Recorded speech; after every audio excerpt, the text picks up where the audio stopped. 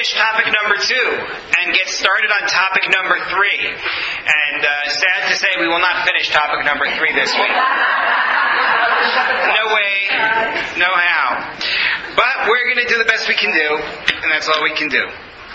So last time we started on what I called the Langer affair, as it's called in Hebrew, the brother and sister. If you remember the story, Chava Ginsburg was a Jewish woman who eloped with a non-Jewish man in 1923 in Poland. The man was Bolek Borakowski. They got married when he was not Jewish. Her parents pressured him to convert. At some point, he starts functioning as part of the Jewish community, and the claim is, the story is, that he has converted to Judaism, that they were remarried with a chuppah and a kosher wedding. Her parents end up moving to Israel. They follow suit. This is all pre-state in the early 1930s. In the early 1940s, Bolek and Chava separate without a get, without a Jewish bill of divorce. Chava begins seeing a man by the name of Chava Langer, Otto Langer. He was a Jew who was serving in the forces of the British Mandate. And they get married in Israel in 1942 by a prominent rabbi, Rabbi Yaakov Levitsky. Later on, Chava testifies that she had not told him about the first marriage. That she had not mentioned anything about the first marriage. Well, Chava and Yehoshua produced 2 children, Chanoch and Miriam. And the problem begins when Chanoch and Miriam later want to get married. Chanoch specifically is the one that starts for. In 1966, he's still serving in the IDF, as is his sister Miriam. Chanoch wants to get married, and at that point he goes to the rabbinical court and finds out that he can't. And the reason he can't get married is because the court, the things we discussed last time, we're not rehashing everything from last time, but the court has learned about her original marriage to Bolek Borakowski.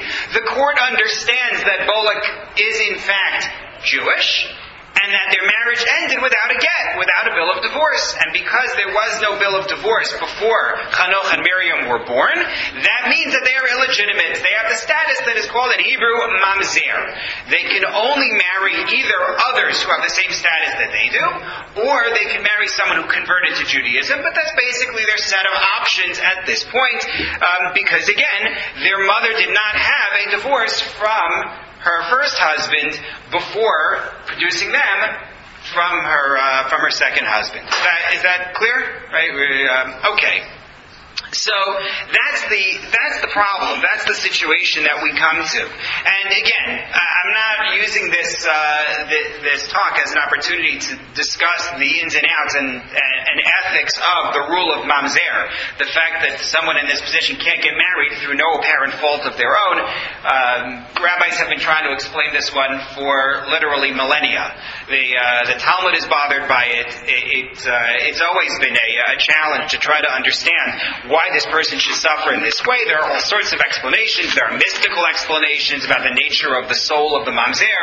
There are practical explanations about trying to prevent people from engaging in adultery and incest by, if they know that this is going to be the price that their child is going to pay, then they won't engage in misbehavior. All sorts of different explanations are offered. Bottom line is that if indeed it is held to be true that Chava and Bolek were actually in a Jewish marriage, then Chanoch and Miriam are going to be unable to marry their intendeds. So it becomes a major cause in Israel. At the end of the 1960s, Chanoch and Miriam are both doing their IDF service in the office of the Minister of Defense, Moshe Dayan, who gets involved. We saw last time his threat that if the rabbis can't work this out, he's going to push for civil marriage in Israel, at least for people who are in this particular situation. Ultimately, there are new elections for the chief rabbinate in 1972. Rabbi Yisrael Yehuda Unterman is replaced by Rabbi Shlomo Goren, and Rabbi Shlomo Goren permits them to get married once he becomes the Ashkenazi chief rabbi. Before that, he had been the chief rabbi of the IDF. He had been involved in the case beforehand. He had been lobbying for them beforehand, and now he's in a position where he is able to permit them to get married. And if you take a look on your sheets at source number 1, you find a quick summary of what happened. This is from Rabbi J. David Blythe's article on the topic. Okay, everyone has? Okay. Upon his election as chief rabbi, Rabbi Shlomo Goren sought to have the case reheard by a panel of the Supreme Rabbinical Court consisting of the two chief rabbis and a third member to be selected jointly by both chief rabbis. He says, let's rehear the case. Rabbi Ovadia Yosef, refused to accede to this proposal. He was the Sephardi chief rabbi, and he said, we're not reopening this case, we've already dealt with it. Noting he had already sat as a member of a Beit Din which had issued a negative ruling, and that Rabbi Goren, while yet chief chaplain of the Israeli Armed Forces, also known as chief rabbi of the IDF, had authored and circulated among selected individuals a pamphlet in which he had argued the Langers were not to be regarded as mamzerim. So in view of their prior involvement, Rabbi Yosef felt that both chief rabbis should disqualify themselves, right? Rabbi Yosef says, how in the world can we have an unbiased rehearing of the case? You've already staked out your position. I've already staked out my position. If you want it to be reheard, pick a new panel. He instead proposed an impartial Beit Din be appointed to be composed of dayanim, judges, who had not previously ruled on the matter. This suggestion was not acceptable to Rabbi Goren, who subsequently, on November 19, 1972, issued a ruling in his own name and in the name of 8 other rabbis whose names he declined to reveal, right? In the name of rabbis who shall not be named, permitting the Langers to marry. The reasons for this decision and the documents supporting it were published by Rabbi Goren in a 200-page book bearing the imprimatur of the chief rabbinate of Israel. And more trees. Okay, so there are conflicts among the sources where this one says that it's him plus 8 others. I've seen others that claim it was him plus 9 others. When you don't have names anyway, it could have been 215 others. We don't actually know. But that's what he says has happened. Rabbi Eitam Henkin, grandson of Rabbi Yosef Eliyahu Henkin in the U.S., published an article a few years back in which he claims that he knows, and he publishes the identity of some of the rabbis who sat on the panel. But this court concludes the Langers are not mamzerim, and they are able to get married. Well, now we get to the reason why I am bringing you this story in our list of 6 major events. Because this causes a major rift, a major falling out between left and right in the traditional halachic community in Israel. If you take a look at source number 2, a decree signed by leading rabbis, as I titled it, because there's no real title for it, but you can see the document here in number 2. A spirit of madness now passes through our holy land, misleading the masses, as though one could change a law which has been accepted since Sinai, from generation to generation, and to permit that which is prohibited based on foundations which lack any possibility and which are lies and deception. They're not really sure. We declare that anyone who says thus has no part in halacha, and one cannot rely on his ruling, and anyone who helps spread this view, which endangers the survival of the nation, will face justice. A very strong stance on the topic, and it's not just about this ruling. They are disqualifying Rabbi Goren essentially from all future rulings, saying we're not going to listen to him. He has demonstrated that he no longer follows the system that we believe in. And if you look at the names, different people may recognize different names here, but they represent old and new. There are leading European rabbis on this list. For example, Rabbi Chaim Shmulevitz was one of the survivors from the Mir Yeshiva in Poland when they fled through Shanghai. He represents Europe here. Rabbi Cheskel Abramsky as well. From those who came over from Europe, Rabbi Yaakov Kanievsky, who had come over from Russia. Rabbi Eliezer Menachem Manshach, Rabbi Yosef Shalom Al-Yashiv will be recognized as leaders of the Haredi community going into the early 21st century, and Rabbi Shlomo Zalman Auerbach was considered in his lifetime as one of the major moderate leaders of Orthodoxy in Israel until his passing several years ago. This is a representation of leading figures of the time and the following 30 years, all weighing in and saying what Rabbi Goren has done is simply unacceptable. He has crossed a line, and the argument was made that he had crossed the line not because he had an opinion which simply differed with those of others. It wasn't simply about a dispute, but rather for political reasons. that he wanted the position of chief Ashkenazi rabbi and that he had negotiated that he would permit the Langers to get married in order to get that position. That was a major allegation of the time. Take a look at source number 3, the Lubavitcher Rebbe's response on this point. And again, when people think of the Lubavitcher Rebbe today, I would venture to say that most people think of a teddy bear. People think of him in terms of all the outreach that Lubavitch does, and very warm and fuzzy and friendly. Take a look at what he has to say. This is actually not the word for word. This is somebody talking about his view. To be fair, it was in the journal called HaPardes where it was reported. In the Rebbe's view, this event sets a dangerous precedent for rabbinic authority worldwide, whether because of the conditioning of selection of a rabbi upon granting a particular leniency. Right? In other words, he's claiming the chief rabbinate election was rigged based on this decision, or because of the proclamations of the Minister of Defense and the government that the brother and sister may marry, even before the rabbis had ruled on the matter. Right? It's already been decided. This is what's going to happen. Rabbi, your job is to get to that point. The government rules and benignly permits the rabbi to support the permission with halacha. The statement was, you have undermined the halachic process. Now, it wasn't Rabbi Goren alone against the world. He did indeed face major opposition from the Haredi community. He also faced very strong opposition from within the religious Zionist community. It wasn't only the Haredim who were against him. It wasn't only the Lubavitcher Rebbe writing from New York who was against him. Even within the religious Zionist community, there were many who opposed him. But there was a big name who weighed in on his side, and that was Rabbi Tzvi Yehuda Kook, son of the more famous Rabbi Avraham Yitzchak Kook. Rabbi Tzvi Yehuda Kook was a leader in his own right.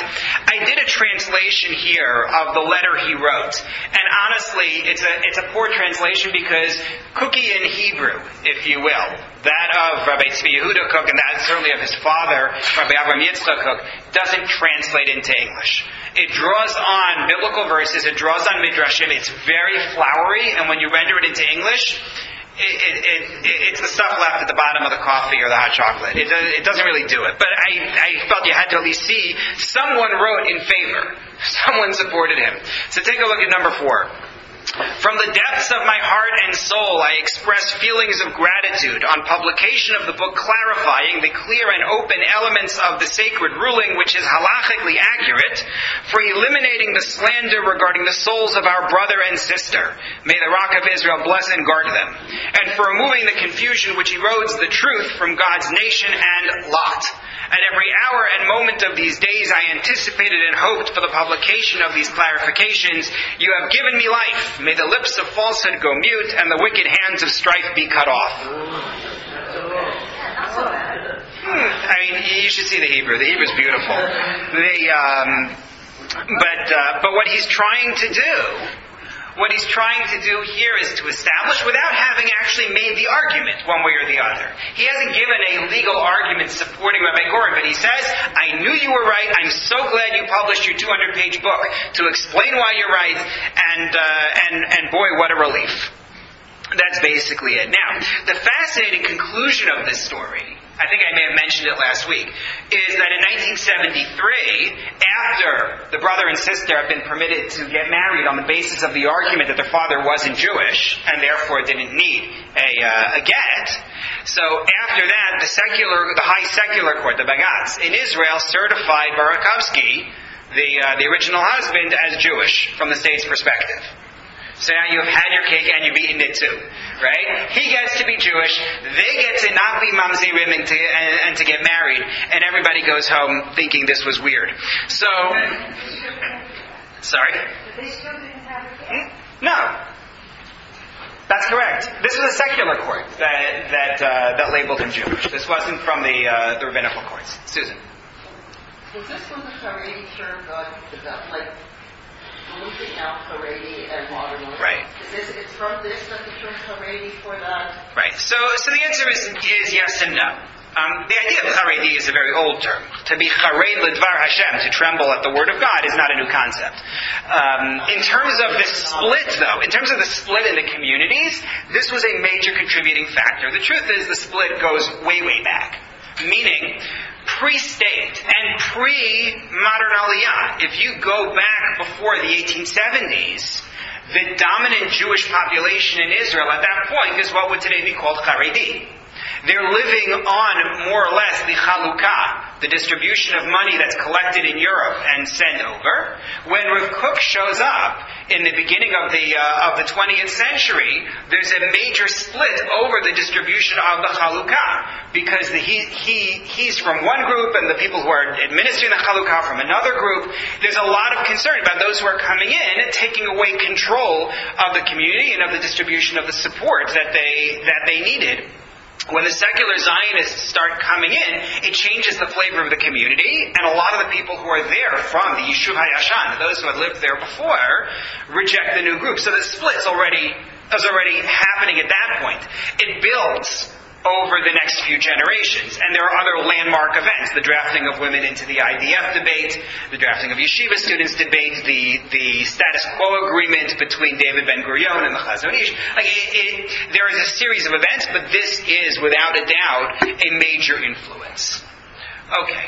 I thought I would also give you, though, aside from the fact that this causes such a great split, where, as I mentioned last time, Rabbi Yosef Shalom Elyashiv had been part of the state's rabbinical court system, and he walks away over this and becomes known as a major leader in the Haredi community.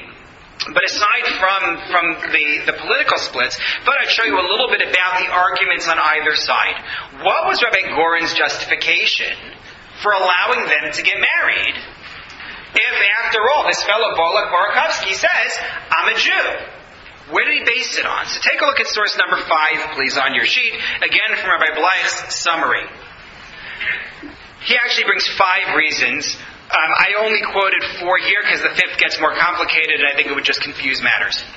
But Rabbi Goren, claiming to have had additional evidence not available to the rabbinical courts, which had previously held hearings on the matter, bases his decision on the following considerations. 1. There exists no admissible evidence attesting to Abraham Barakovsky's conversion to Judaism. There was nothing there, meaning you had no witnesses to the conversion. He couldn't name the rabbinical court, which actually did the conversion. So who says it ever happened? That's number 1. Number 2, in the event that a valid conversion ceremony did take place, the conversion was nullified by virtue of the fact that Barakovsky continued to live as a practicing Christian, right? We noted that there were people who testified he still went to church. Now, you will say, well, wait a minute, do we retroactively disqualify conversions? Right? That opens up its own can of worms, a very live issue in Israel today. Do you disqualify a conversion? Rabbi Bleich's response will be, this isn't about disqualifying a conversion, but demonstrating that there was no sincerity in the first place, and he can convert and still go to church. Clearly he didn't understand whatever it was they were telling him, or he simply said what he needed to say to get the stamp so that his in-laws would get off his back, but had no intent whatsoever to convert. Number 3, the original wedding ceremony between Chava Ginsburg and Avram Barakovsky took place in a church. Well, that's true. He wasn't Jewish at the time. I mean, if it took place in a synagogue, it wouldn't be any better.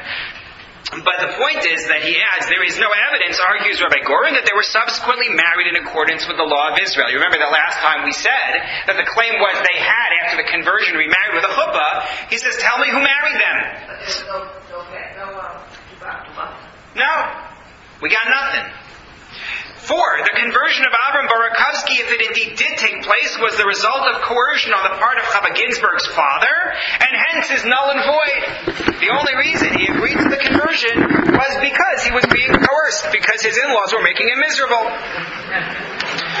The 5th argument, without going into it at length, was that when, well, you know what, don't even bother.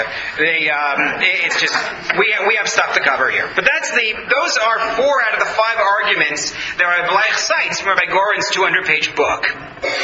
But really, a lot of this centers on a very interesting question, which is, how do you determine that somebody is Jewish? Somebody shows up in your community. They come to synagogue one day. You don't know them from anybody, right? The Gabbai wants to come over and give them an aliyah. How does the Gabbai know they're a Jew? They're wearing a talit. They're mixing with everybody else. They know where to sit in shul and when to stand and when to sit down. Like, what exactly tells you? It happens every day, right? Somebody comes into the synagogue, they get counted for 1 million. On what basis? No one asks them, I hope, for their parents' ketubah. Yeah. Well, I was going to say, don't they typically, they ask? Generally, no. I mean, if you're in a community where you frequently will see visitors who may not be Jewish, then you may start, figuring out ways. Right. There are questions you can ask that will demonstrate this person knows what they're doing or doesn't know what they're doing. But no one gives a test to the person who walks into the synagogue to say, can you prove that you're a Jew, and nor are we suggesting it. The truth of the matter is that historically this wasn't a problem. Right? Why wasn't this a problem historically? Who in their right mind wanted to claim to be Jewish if they weren't Jewish? It wasn't a good thing. If somebody came to the synagogue and said, I am Jewish, like, it didn't dawn on you that they might not be, and that they would want to take this on themselves and suffer from the pogroms along with us. This wasn't even a concept. So take a look at source number 6, please. Right, Moses Maimonides. He deals with 2 different issues here. First, the case of somebody who says, I am a Jew because I converted. These are from his laws of forbidden relationships. So he says, first, one who immerses and converts on his own. He had his own immersion. I did it myself. Do-it-yourself conversion. Or even in front of 2 judges is not a convert. You need 3 judges on a rabbinical court. You can't just convert privately. There's no such thing. One who comes and says, I converted in X's court, right? So-and-so was on the court, and they immersed me, is not credible to marry a Jew until he brings witnesses. Meaning, if you claim that you were converted by such and such a court, that's not good enough. You need witnesses to the conversion. You need a document from the court. However, they're Jewish for everything else. For the sake of marriage, there's a higher level. You need a document from the rabbinical court. You need witnesses to the conversion. However, for everything else, if they walk in and say, I converted in such and such a court, that's good enough. I don't need to ask them questions. They can get an aliyah. They can be invited over. All the things that you would do if a Jew walked into shul. That's what you can do for them. Diane. Yes. Right. So you have to keep in mind when you're dealing with Ruth that you're missing a whole lot of detail in that story. Not only the question of, in front of what rabbinical court did she convert? Meaning you do get her statement of, I want to be a Jew. And that becomes the template, in fact, that the Talmud mentions for declarations. But it doesn't mention anything about it, but it doesn't mention a whole bunch of things along the way that should have involved Jewish institutions. The answer seems to be the story is really not concerned with that level of detail. This is a longer discussion than we can do here. Maybe what I'll do is I'll send out a link later on, because we dealt with this question in a class that I taught at Shari Shemayim. Susan was there. The Ezra and Nehemiah class, we talked about the history of conversion and at what point it gains this kind of status within the Jewish community. But basically what we do for conversion is modeled on what happened at Sinai. Meaning, as described in the Torah, the Jews at Sinai go through immersion in a mikvah. The men go through circumcision beforehand. They bring a korban, a special offering, which can't be brought without a temple in our day. And they declare, whatever God tells us to do, we are going to do. That becomes the template for conversion. The question of which institutions and when is a good one. But again, if I remember, I'll send out a link to the audio from those classes, because it's worth knowing, just not for right now. Yeah, sorry. Just a quick I know in Israel, you're married, you have to have documents. What about everywhere else? When a bride and groom come to be married, the rabbi always asks for documents. If a girl comes and says, I'm Jewish, and the rabbi just marries. So different communities handle it differently. South Africa, they absolutely require the ketubah. But each community handles it differently. I know that, for myself, when I was a synagogue rabbi, I only asked for records of some kind if I suspected that there was an issue. Meaning, if I knew the family, and I knew that this family came from such and such a synagogue, and I know that they're basically an observant community, so then I wasn't terribly worried.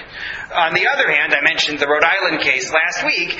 You need documents when it's strangers who come to you and you don't really know why they're coming to you.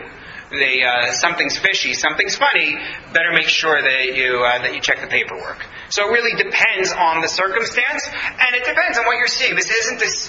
Keep in mind, I stressed it when I introduced it. Take a look again at number 13. It's talking about somebody who comes to you and says, "I converted." They're not claiming that they were Jewish their whole lives. They're claiming they converted. Once they make that statement, you have to say, wait a minute, you want to marry somebody? I need to know this was done right. I'll accept you for everything else. But for marriage, I need to know. What about burial? Nope. Burial, they can be buried without a problem.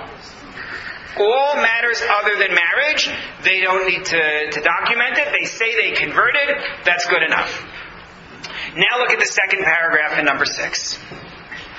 A female convert who is observed to practice Jewish ways at all times, such as immersing when in nidah, going to mikvah, tithing dough, right, challah, and the like, and a male convert who acts in Jewish ways, immersing for his impurity, performing all the mitzvot. These people are presumed to be converts, even though they lack witnesses who can testify as to the identity of their converting court. Meaning, someone shows up in your community, they're acting as a Jew, they're doing the things that we're used to Jews doing, you presume that they are Jewish. However, if they wish to marry Jews, again, we will not marry them until they bring witnesses, or if they want, they can immerse again in front of us, since they were known to have been non-Jewish. Because again, they've established their identity as non-Jews. So the big question is this.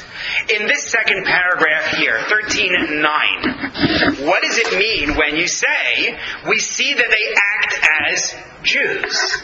That's exactly the question with this fellow Barakovsky. And I brought you a table in number 7 rather than bring you paragraphs and paragraphs to show you the different opinions. Rabbi Elyashiv argued that acting as a Jew varies by community. It varies by community. In some communities, everybody does this. In many communities, it's just not so. So that, when we saw last week that this fellow Barakovsky was going to synagogue sometimes, but also going out with friends and eating pork, he says, Rabbi Elyashiv says, you know what? The Jews where he lived in Tel Aviv, the Jews where he lived, that's what they do. So as far as I am concerned, he is acting as a Jew. And therefore I'm willing to accept him as Jewish. It's a lenient standard to accept him as Jewish, but it's a double-edged sword because it means the kids are mamzerim. Right? Leniency on one side, stringency on the other. Rabbi Bezalel Zolty, another major figure on the rabbinical court of the time that heard this case, one of the courts that heard this case, says what it actually means is that he's viewed as a Jew by the community in which he lives. If everybody talks about him as a Jew, they include him, then that means that he's somebody who is accepted to be Jewish. Again, Barakovsky, accepted as Jewish by his friends, therefore he is a Jew. Rabbi Shaul Yisraeli was very interesting. Rabbi Shaul Yisraeli, a major figure in the religious Zionist camp, actually said that it's not based on social standards. It's based on whether he's actually adhering to Judaism as a Jew, and you also need what was in the first paragraph in number 6, that he has to identify the court in which he converted. And based on that, Rabbi Yisraeli says Barakovsky can't name the court where he converted, and he's not acting in accordance with Jewish law, and therefore I'm inclined to say he's not Jewish, and therefore the kids can marry. But he stopped just short. Rabbi Yisraeli stopped just short of endorsing the view of Rabbi Goren. Even though, from a legal perspective, he said, I see the justification, he wasn't willing to go that step. And then last, Rabbi Goren said, no, I read 13:9 to mean practicing Jewish ways at all times. And either you do or you don't. Barakovsky doesn't, he's not a Jew. So you see the range of different reads here leading to different conclusions. And again, being lenient regarding the Langer brother and sister means you're being strict about your standard to define yourself as a Jew. Right? If Barakovsky isn't Jewish, that means a whole lot of other converts can't prove that they're Jewish. So you have to be careful. You can't just say, well, let's rule leniently. It ain't so. Susan. I was always under the impression, or I was taught, that when you ask one rabbi a halacha, You can't go there and say, I don't like your decision. I'm going to go Rabbi too. Maybe he'll give me the decision I want. But once you ask and the rabbi's giving you a date or a son, you have to follow that rabbi. Well, once the Beit Din here gave upset, even if they're wrong, I thought you're not allowed to go and overturn it. So Susan raises a very important and interesting question, which is, you're not supposed to go rabbi shopping. What's this idea of getting a second opinion? So first, just to be aware from the history of the case, the Israeli rabbinical courts had a court of appeal system, and that was what they did. So the first court said, he's Jewish, they can't marry. And then the appeal went to this higher court, and they confirmed the lower court's decision. Then it went back to the lower court, who again said, yeah, they can't get married. It went back. It actually went through several cycles of appeals. But the more important point is, appeals are possible in the event that there's new data. Either a new data or a new argument. And this is true within Jewish law for anything. So in other words, you went to the rabbi and you said, I want to know if this thing is kosher or whatever it is, and the rabbi gave you an answer, and then you realize, wait, there's more information, you absolutely can go back or go to somebody else and say, there's new data on this. That's an established principle. Okay. So this is a key moment, as I said, in terms of the evolution of the Jewish state. It's the intersection of Jewish law and the state on a fundamental issue of human rights, essentially. It's not the only case, right? Some of you were there when I talked about Brother Daniel in a class a couple of years ago. Anyone remember the Brother Daniel case? Some of you were there. You remember. The Brother Daniel case it involved a fellow by the name of Oswald Shmuel Rufeisen. And it's a long story, and maybe we'll discuss it here at some point. We're not going to do it right now. But he was a Jew in Poland pre-war. At one point he was hidden with Carmelite monks, and he converted to Christianity, and ultimately became a Carmelite himself. He changed his name. He no longer was known as Shmuel Oswald Rufeisen. Instead, he was Brother Daniel. And after the war, he decided to make Aliyah. Remember, Carmelites are based where? Mount Carmel. That's right. So he wanted to make Aliyah as a Jew. Not, I want to move to Israel, but under the right of return. I am a Jew. Never mind that I'm a practicing monk. Right? Having accepted Christianity, I want to be recognized as a Jew. Well, that caused a huge stir, especially post-Holocaust. The whole idea of a Jew becoming a Christian and claiming Jewish identity was very, very sensitive, and this raged in the 50s. David Ben-Gurion sent letters to leading rabbis, leading Jewish thinkers in general, of all different flavors around the world, to get their opinions on how do you define Judaism, who is a Jew. So the Langer case isn't the only case where you have the state and Jewish law clashing on the issue of Jewish identity. But this is such a strong case. I mean, the question that's been asked recently in the headlines in Israel, if someone serves in the IDF, why can't they be buried in a Jewish cemetery? Right? If there are questions about their Judaism. Here, if they're serving in the IDF, how can you tell me that they can't marry any Jew they wish to marry? And the range of views here are on display. Moshe Dayan, the state must have its way. Rabbi Elyashiv and so on, Jewish law has to be independent. We have to be able to arrive at our conclusions without interference from the political structure. But here's something really interesting. Take a look at number 8. From a public speech by Rabbi Gorin, delivered in 1966, available on YouTube. He says, in Hebrew, he says, it is clear that we need Torah leaders who will have a nationalistic approach to political questions and a positive approach to the historical turn of the Jewish people that happened with the establishment of the state. In other words, the state is a factor within Jewish law. You can't decide a case like the Langers without thinking about the impact on the state. It is a factor in your decision. The eternity of the Torah lies in the space for maneuvering and the possibilities open to its guardian scholars and those who fulfill it. Each generation has its own innovations in Torah, but all this is only within the framework of the Torah, within the framework of the Halacha. Those are loaded words. right? Makes it sound like there's a lot of flexibility and malleability. Scares quite a few people.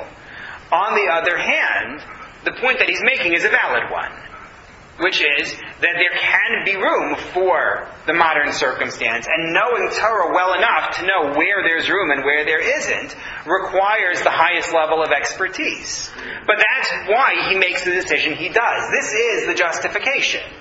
He knows full well that basically everybody else in that legal discussion has ruled against him. He knows it. But he believes that there's room for the flexibility and that there's a need for the flexibility for the sake of the state. Clear? How long did This, so in 1966 was when they wanted to get married, and in 1972 was when they were actually given permission.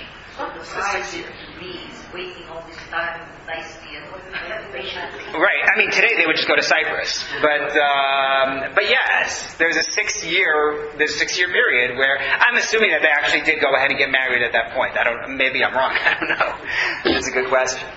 Yeah. Diane. Don't we have a Talmudic argument in Banai, like that whole thing with the tree that goes backwards or whatever? Sure. I mean, isn't that part of what it's trying to teach is that there is flexibility in halakha? So, it isn't really teaching about flexibility. The two are not, the debate there is not a flexibility debate. What Diane is talking about is a passage in the Talmud in which Rabbi Eliezer and Rabbi Yoshua are having a debate. It becomes a brawl between the sages and Rabbi Eliezer, where the sages take one view. It's a matter of ritual purity and impurity. The sages take one view and he takes the other view. And he says, if I am right, let the tree outside be uprooted, and the tree comes up out of the ground. And they say, we don't care. The tree doesn't tell us what Jewish law is. And, well, let the river run upstream. And they say, that's nice. It also doesn't dictate. Let the walls of the study hall cave in if I'm right. And they start to cave in. At that point, the sages say, enough. Stop. It doesn't work that way. And a voice comes out of the heavens and says, he's right. However, the rule follows the majority, because that's how we're supposed to adjudicate. But the story there is not about flexibility in law. The story there is about human authority to follow the rules that we've been given to adjudicate. And even if that means we come to a conclusion that others think is wrong, as long as we follow the process, it's correct. And even so, there is no objective, this is the right answer and you guys are wrong. Follow the process and they are considered to be correct. The majority had all agreed that what Rabbi Goren had said was correct. Of the majority on a rabbinical court, within the court, yes. Okay. Yeah. Jewish, the ones that answer, I thought, no, it doesn't matter if they marry non-Jews. No, the issue is the mamzer status that's prohibiting them from being able to get married. That's the problem. It's not about whether the kids are Jewish. The kids are definitely Jewish. That wasn't their issue. Good. Are there issues today regarding the Russian people? Many of them, they're Jewish. Many of them are questionable, and then possibly the Ethiopian. How do you balance the Yeah. No, it's absolutely an issue. The question of the status of the Ethiopians are their own issue, because the Ethiopians claim to have a tradition of being Jewish.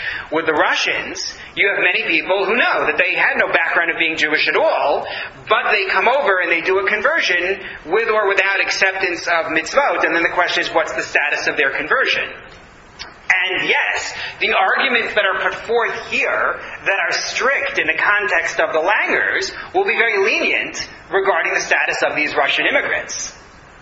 Right? They'll end up being considered Jewish. The rule that says, Barakovsky's not Jewish, will end up saying that neither are these Russian immigrants.